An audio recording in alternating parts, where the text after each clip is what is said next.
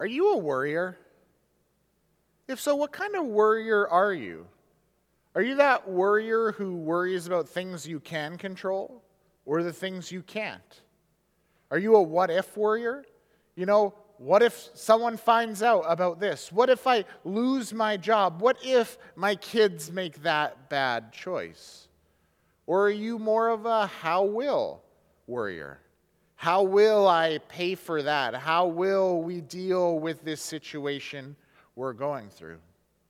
Or perhaps you're the third kind of worrier who worries about the things you said yesterday, the things you've done in the past, or the things that you might do up ahead as you go down the road of life. I think everybody worries sometimes, but some of us have certain defaults towards one kind of worry or another. For me, I'm a little bit of a what-if worrier with a twinge of the how-will worry in different areas. In some areas, I'm very secure and don't worry about much at all, but there's other areas where I seem to get stuck with my tires spinning in the mud of worry. And worry's always been there for all of us, and for some, it's a significant issue as we wrestle through things like anxiety disorders and big changes in life. For many of us, we deal with it on the daily, but in smaller doses. And then there are those few, those lucky few who can manage to get through life without worrying too much at all. But whether you're a big-time worrier or a little worrier, there is a good chance that over this last year you have seen increasing amounts of worry. And that's no surprise. In fact, I read a report by Mental Health Research Canada that came out in January about the state of our mental health in response to 2020. And unsurprisingly, it said to us that there is an increase in anxiety, depression, and other sorts of mental health-related issues. There's an increase in worry, said one of the researchers, reporting on the fact that people just seem more worried about all the different things that are happening in the world, not just pandemic, but the social upset with the potential blurry, unclear future of where so many things are heading in our society and our life. Things got so significant for over 1.5 million Canadians that they went to go seek diagnoses and were found to have different severe anxiety disorders. We're stressed out. We're at our max. Many of us are very anxious because of this past year and as we look forward, not knowing what's next. And that's why I'm thankful for the teaching of Jesus that we're going to look at today. Now, as we look at it, I'm not going to lie, it's a bit of a tough pill to swallow. It is one of those things that's just a little bit difficult to work through. Jesus is going to tell us, do not worry. But sometimes when I hear that, I think about it going over about as well in my own heart and mind as when someone tells me, calm down when I'm angry. I mean, have you ever told someone to calm down when they're angry? It doesn't go over so well. Let alone does it go over pretty well to say, hey, just don't worry about that when someone's stressed out. But as much as it's a difficult passage to wrestle through, I think it is good for us.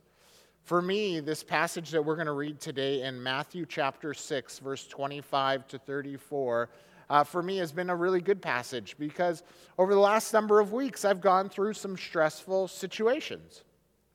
What's happened over the last couple of weeks is that my family has sold our townhouse to buy a bit of a bigger home so we could move my parents into a suite with us.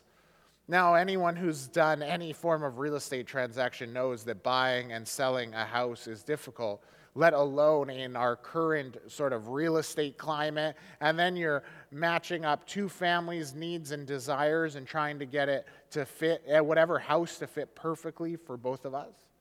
Now, we're fortunate that we ended up having God orchestrate something for us that has just worked out to be the most perfect of situations. But I would be lying to you if I said that I was perfectly holy and I never worried and I made it through without stressing, because the truth of the matter is there were times that I was stressed. There were times when it was difficult to sleep. There were difficult things as we went through this process. And so for me, as I came to prepare the message today, it was awesome for me to look back and reflect on what I'd gone through, because it pointed out some places where I need to grow, some places where I need to learn to trust in God for His provision, where I need to trust in Him to lead the way. And so for me, I have seen how this passage can help me grow. And so today, I hope it helps you grow too. So if you've got your Bible, turn with me to Matthew chapter 6, verses 25 to 34, where we read Jesus say this. He says, "Therefore I tell you, do not worry about your life, what you will eat or drink, or about your body, or what you will wear. Is not life more than food, and the body more than clothes? Look at the birds of the air. They do not sow or reap or store away in barns, and yet your heavenly Father feeds them. Are you not much more valuable than they are? Can any one of you by worrying add a single hour to your life? And why do you worry about clothes? See how the flowers of the field grow? They don't labor or spin. Yet I tell you that not even Solomon in all of his splendor was dressed like one of these. If that's how God clothes the grass in the field, which is here today and tomorrow is thrown into the fire, will He not much more clothe you, O you of little faith? So do not worry, saying, what shall we eat, or what shall we drink, or what shall we wear? For the pagans run after all of these things, and your heavenly Father knows that you will need them. But seek first His kingdom and His righteousness, and all these things will be given to you as well. Therefore, do not worry about tomorrow, for tomorrow will worry about itself. Each day has enough trouble of its own." So here we see that Jesus is talking particularly about the worries of tomorrow, of what's coming next, of what's down the road, and will we have enough? Will we have what it takes to get through? And this comes to us in the Sermon on the Mount, as Jesus has been talking about what it looks like to live as followers of Jesus. He's also just come out of what we looked at last week, where he's talked about storing up our treasures.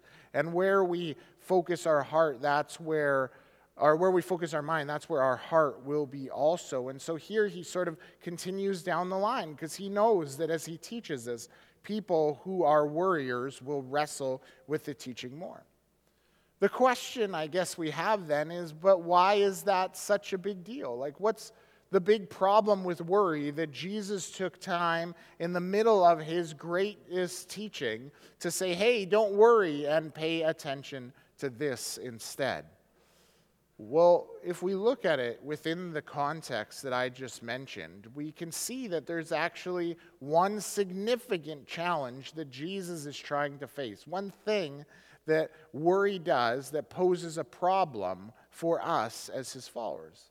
As well, I think there's another reason that we can see that's tied into sort of the broader context of the Sermon on the Mount. And the two problems that I see from this passage, from the context of the sermon, are the fact that worry divides our minds and worry erodes our lives. Worry divides our minds and worry erodes our lives. What's interesting, when Jesus says, therefore I tell you, do not worry about your life, in verse 25, the word for worry there is a compound of two Greek words, which one means to divide and the other means mind. So when Jesus is saying do not worry, he's actually saying do not have a divided mind. Worry has this really interesting ability to divide our mind into two. When we're supposed to be focusing on one thing, if we're worried, we actually reside, in part at least, somewhere else.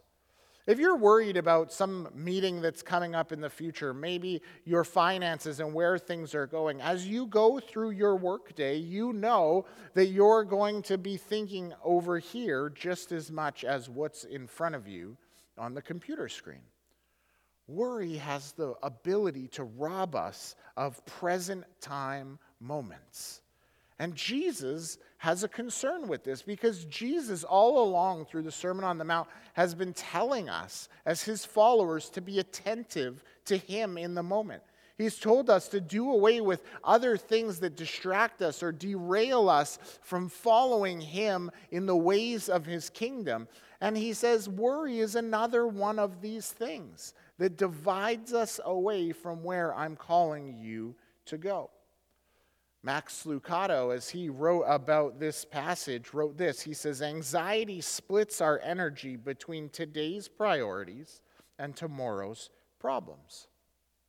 Now, if you're like me, I think you would agree that you only have enough energy for one day at a time. And so the question is, how will I spend that energy? Where will I focus my mind?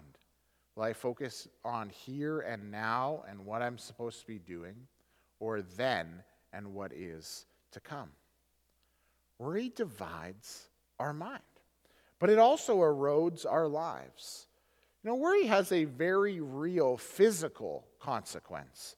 If you look into the symptoms of worry and how it affects our lives, we can find from medical professionals that when we live in an increased state of anxiety, we'll end up having higher blood pressure, which leads to different cardiac issues. It can actually mess up our digestive system. It can cause migraines and lead us towards thyroid issues.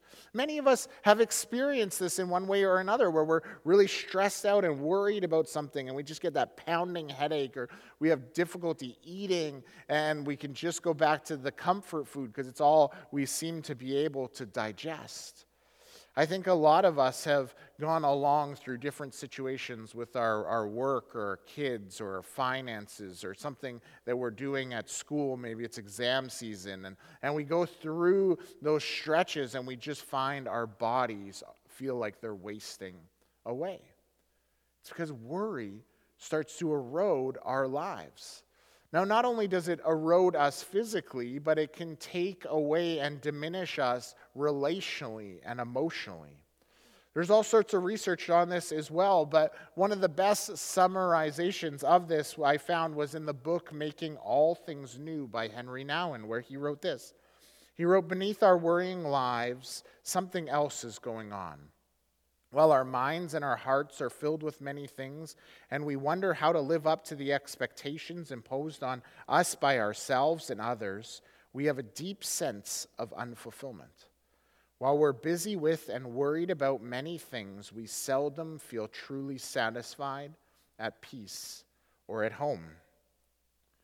When we're worried, we're less satisfied with what's going on in the present. We're less satisfied with ourselves. Maybe we feel inadequate. Maybe we feel like there's just never enough. We're dissatisfied with other people. Maybe why can't those people help me? Where is that connection that I need? Why doesn't someone understand me? We find ourselves maybe distant from those that we're even closest to when we're worried. Worry divides our minds and it erodes our lives. And so this goes against the very things that Jesus has been teaching. All through the Sermon on the Mount, Jesus has been setting up this grand teaching which points towards one thing, that God wants to be worshiped. He wants his name known. But he wants it known through two things.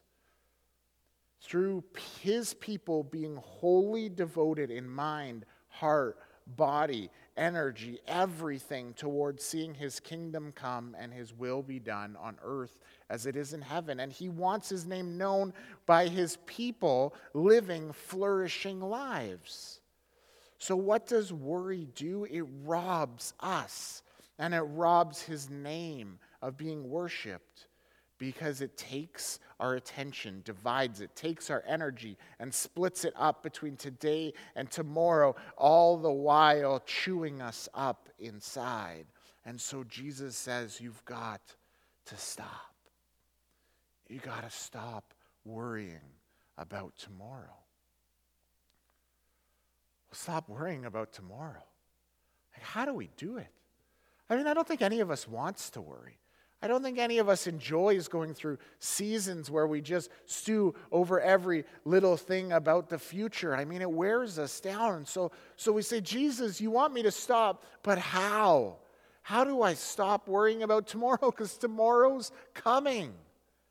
Well, Jesus gives us a couple illustrations and a focal point within the next few verses. So let's start by looking at these two illustrations that he gives us. And the first illustration is in verse 26 and 27, where we see he gives us this picture of food and life and birds. He says, look at the birds of the air.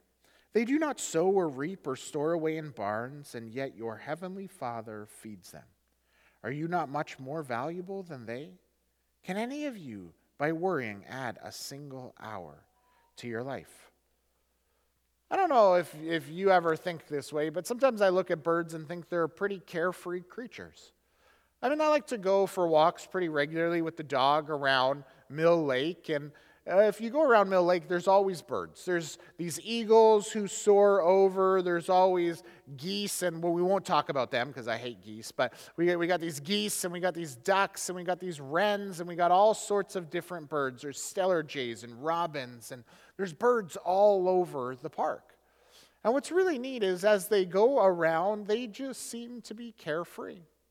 The eagles are soaring up high. The ducks are just bobbing along in the water. Maybe you'll see a few birds hop along the grass looking for a worm. But either way, you just see these carefree birds. And they don't seem too worried about tomorrow because they've got enough of what they need for today. They'll fish and swim, they'll fly, they'll nest, and that's all they really need. You never see a fish or a bird catching fish and storing it in a barn, or grabbing a whole bunch of worms and hoarding them to themselves on their little park bench. No, they just don't need to worry.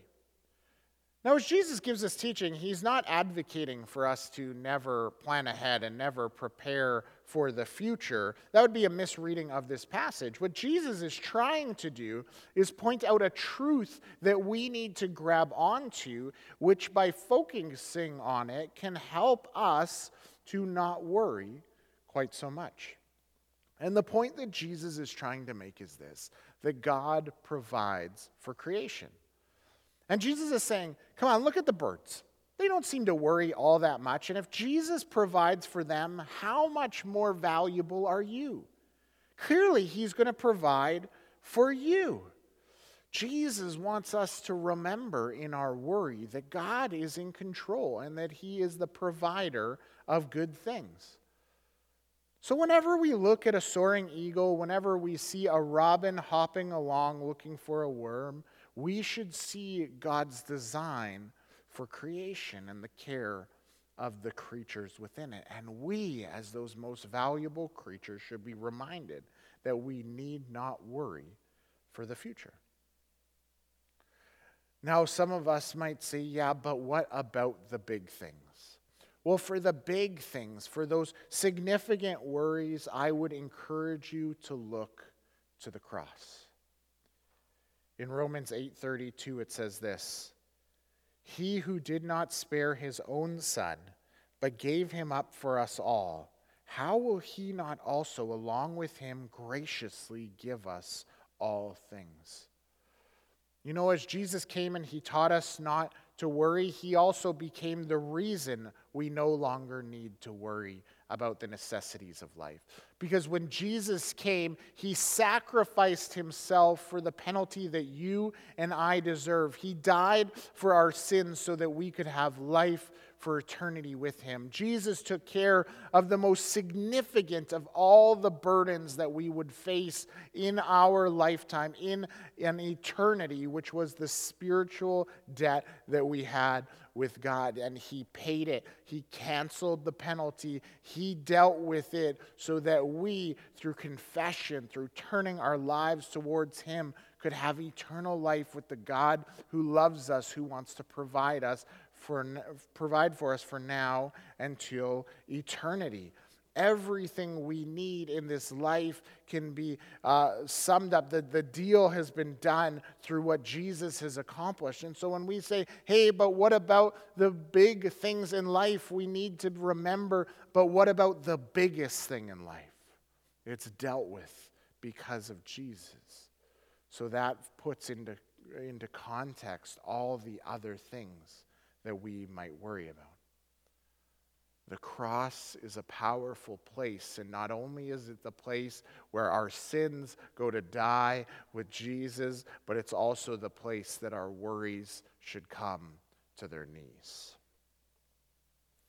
Jesus provides. God provides for us. And so Jesus goes on and he gives us another illustration. In verses 28 to 32, we see he gives us this illustration that touches on this idea of flowers and clothes and our faith. He says, "And why do you worry about your clothes? See how the flowers of the fields grow? They do not labor or spin. Yet I tell you that not even Solomon in all his splendor was dressed like one of these. If that is how God clothes the grass of the field, which is here today and tomorrow is thrown into the fire, will he not much more clothe you, O you of little faith? So do not worry, saying, what shall we eat, or what shall we drink, or what shall we wear? For the pagans run after all these things, and your heavenly Father knows that you need them." Again, springtime in Abbotsford is a great way for us to understand this passage. I mean, Abbotsford is full of beautiful tulips at this time of year. And as you go to different parks and stuff, you'll also see all these different wildflowers growing. You can see beautiful fields of green grass when that rain comes down upon our city. As we look out and see all that, we can be reminded of the care of God. Just look at the beauty. Whether you look at it all collectively or you even look at a single individual flower, it's amazing to see God's plan, his design, his care of attention to clothe even something like grass, which is incredibly beautiful. I mean, a beautiful grassy lawn looks so great, and it's just something that's going to get mowed up. We're going to see these beautiful trees in all their splendor with their bright green leaves filled with chlorophyll, which one day will fall, and we'll take the broken branches and we'll burn them and we'll rake the leaves and compost them. And Jesus says, if this is what God has done for these plants that will just become lawnmower clippings and fire starter, how much more then will he care for you? You know, as I think about this, I've thought about the simple idea that sometimes when we're stressed out, we just need to go for a walk. I know that can sound simple. It can sound silly, maybe almost trite to say, hey, when you're stressed out, go for a walk. But what I'm saying is not just go for a walk for going for a walk's sake, but go for a walk to remind you of God. When we go for a walk, we have an opportunity to move throughout our community and see all sorts of displays of God's provision and his care. If you were worried and you went to Mill Lake or Aldergrove Park or you went and did the Dyke Walk, you would have an opportunity to put yourself in context of the greater whole of what God is doing in our world.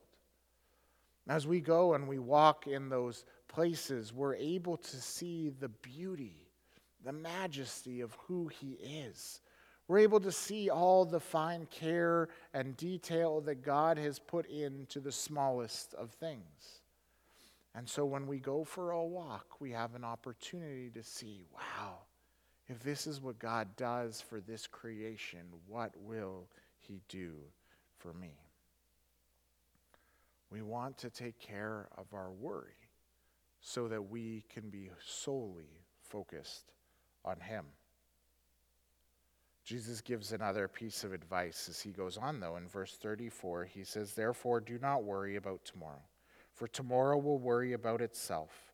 Each day has enough trouble of its own." I think this would be a good little mantra for us to carry around, for us to say to ourselves, even as we go for that walk in life, to just go around and saying, I'm not going to worry about tomorrow because tomorrow will worry about itself. Jesus says, meet today's problems with today's strength and deal with tomorrow's problems tomorrow. You know, sometimes people, I think, question God's intelligence in this. They question if Jesus really knows what he's doing. But if we understand the promises of God throughout Scripture, we will see that Jesus knows exactly what he's saying. I heard one writer say it like this. He said, God promises to be a lamp to our feet, not a crystal ball for the future. And I like that God is a lamp for our feet, but not a crystal ball for the future. You know, sometimes when we're worried, the biggest problem that's actually happening is we're not trusting that God is far enough ahead of us. We don't trust that God is down the road waiting to meet us there. And so we start to get stressed out. We start to get anxious about what is to come. But what Jesus is saying is, I'm not here for you just then. I'm here for you now. And I'm going to provide for you in the here and now. Remember when Jesus taught us to pray just a few verses earlier, he said, ask God for his daily bread. And we talked about how that mirrors this fact that God wants his will to be done on earth as it is in heaven. So God will provide for us what we need for today so that he can get us day by day to the place we want to go in the future. I think that this area of worry is one of the most significant areas for many of us in our discipleship. It's a growth point we need to press into. You know, when we're worried, we really betray where we don't trust God.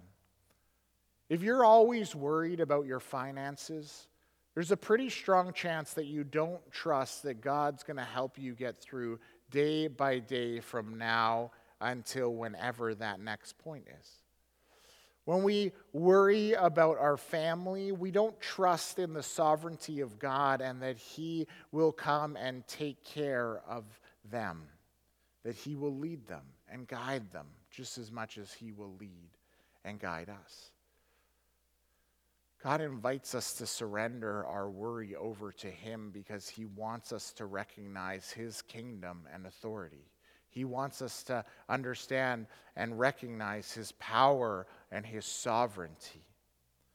When we worry, we can't do these things, which is why he gives us these illustrations, this teaching, this advice. He says, I want you to frame your mind understanding what is true. And so we have these illustrations. We have this message of advice. The question is, how do we implement it into our lives? And the way that we implement this into our lives is simple. We listen to what Jesus said in verse 33. Jesus says this. He says, but seek first his kingdom and his righteousness, and all these things will be given to you as well. Jesus says if you're worried, if you're divided, if you don't know if you can trust God for the future, what I actually encourage you to do is chase after him.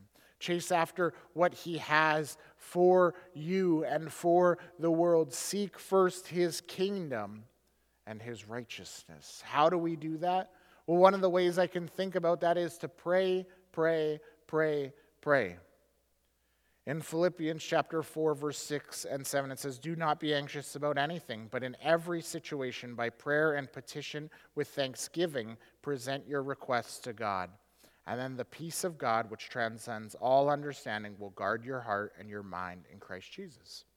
In 1 Peter 5, 6 and 7, it says, humble yourselves, therefore, under God's mighty hand, that he may lift you up in due time. Cast all your anxiety on him, because he cares for you. One of the things we can do to seek God's kingdom, to seek right living, is to talk to Him about Him, to ask Him for it, to receive and hear from Him in prayer. We have an ongoing conversation with the one we need to trust. And let me tell you, doing that works. Praying has real impact on our lives. I can tell you, as we went through the buying and selling of home process, it's what got me through things. There were so many times where I would have this worry that would well up, and it was when I would come to God and say, God, I know that you have a plan for our lives, but I can't see it right now. God, I don't know where you want us living, who you want us ministering to in our neighborhood. God, I don't know even what neighborhood that should be. So Lord God, I need you. I need to trust you. I need you to reveal things to me. I need you to give me patience and peace and understanding. And what's incredible is every time that I went to God like that, there were times where Amy and I would pray, or we'd pray with my parents, or I would just pray on my own. And every time that one of those interactions of prayer took place, what was incredible is this sense of peace, this sense of trust, this opportunity to see things with clarity. There were times where God revealed little pieces to us. It wasn't the whole picture. It wasn't what was going to be weeks down the road, but He revealed little pieces, enough to get us through day by day. Prayer is this incredible tool that we have. It's this way for us to take our divided minds and align them to focus on what God wants alone. The other thing that I think is a real practical way of seeking God's kingdom, of seeking His righteousness, is to focus on others and being a part of bringing about God's will in their lives and being used by God to accomplish things in our world. I have found that when I serve others in need, when I give towards important causes where God is moving, when I participate in praying and lifting up others in their need, I find that in those moments my worry diminishes because things become within context. No longer am I the center of the world, but God's the center of the world. Others are lifted up as just as important as myself, and when all that comes into context, it helps me deal with the worry of tomorrow. If we would only seek God's kingdom come, if we would only push forward and live like we wanted to see His will be done, that we were participating in it, we would see the worries of our life diminish. Now, as I say that, I recognize that some of us have a long way to go in this. Some of us, myself included, will have big worries because there's big places where we wrestle with God and want to see answers, but we haven't seen them yet. And I know that listening to this message probably won't solve all of that, but I think some of the practical steps that we can take will begin to undo that worry that's rooted deep in our lives. If we look around us at God's creation and start to study His provision and care, if we begin to focus on others and focus on expanding God's kingdom in our world, if we continually talk and speak to the God of all creation, it can begin to unroot the worry and anxiety within. Now, I know also that there's going to be some who listen to this message and you're going to say, Kyle, you can't understand. There's just so much that I'm carrying. And I recognize that. I know that I can't understand the burden that everyone carries. I know that there's people in our church who are hurting right now. People who are carrying incredible amounts of pain and worry. And you know, I would love to come alongside you and pray with you and meet with you. But I know that can only carry you so far, because I know that you nor I can carry the weight of it. But there is one who can. Jesus can carry the weight of our worry. Jesus has carried the weight of the sin of the world. And he says, I want you to take your worry. I want you to take your baggage and your burdens, and I want you to load them on me so that your life would be light, so that you would be able to praise my name, so that you would be freed up to accomplish more of my kingdom, more of my will in your own life and in the world. If you are listening to this today, I want you to know that yes, God wants to seek the fullness and perfection of his kingdom, but never forget the fact that you are part of that kingdom. As God cares for the health of the culture of his people, he cares for the health of you. God loves you. He wants to help remove your worries. He wants to take your baggage. He wants you to be set free so that you can praise his name. This is a truth we must learn to receive. We must fight against what our hearts and our minds tell us. Don't worry about tomorrow, for God will meet you there to worry about it when it comes. But for today, worry about what's in front of you, what God is doing with you, and may we see his kingdom come, his will be done in your life as it is in heaven. Let's pray. Heavenly Father, we thank you so much for your word. God, it's a challenge, and God, I know for myself that there are so many places where worry can get in the way, where being anxious about certain things can just totally distract me from everything that I should be doing and I should be focusing on. And God, I feel the toll that it can take on my heart, my mind, and my body. And Lord God, I surrender that over to you. God, I pray for our church where we surrender the things that we are worrying about over to you. And God, it feels like there's so much to worry about. God, whether it's the pandemic or all the social stuff that's going on, all the economic stuff that's going on, whether it's just our own families and taking care of them and seeing that our kids grow and our parents and our grandparents be healthy and all those kind of things. Lord God, it can feel like such a weight. And God, it just feels like there's so much to worry about. But Lord God, would you help us to learn to trust you in that? Would you help us to understand that that is not our weight to carry, but yours? God, would you help us to focus instead on the things that you would bring before us? The opportunities that we have to make your name be known, the places that we have the opportunity to expand your kingdom in our own lives and in the lives of those around us. And God, would we press into those things, not worrying about the other? God, would you help us to continually look to your cross, to see that as the main provision point from which we can learn to trust you. And Lord, we thank you for the fact that you went to the cross and died for us. Jesus, we thank you that you love us so incredibly much that you would take on everything that we should be worried about. And Lord, that you dealt with that so that we could be free to receive who you are. Holy Spirit, strengthen us. Guard our hearts and our minds. Embolden us to be people of faith who press into a world full of worry and bring the good news that there is a God who wants to deal with those very things. God, we thank you for your word. We thank you for who you are, for what you've accomplished. Now help us to follow you. We pray this in the powerful name of Jesus. Amen.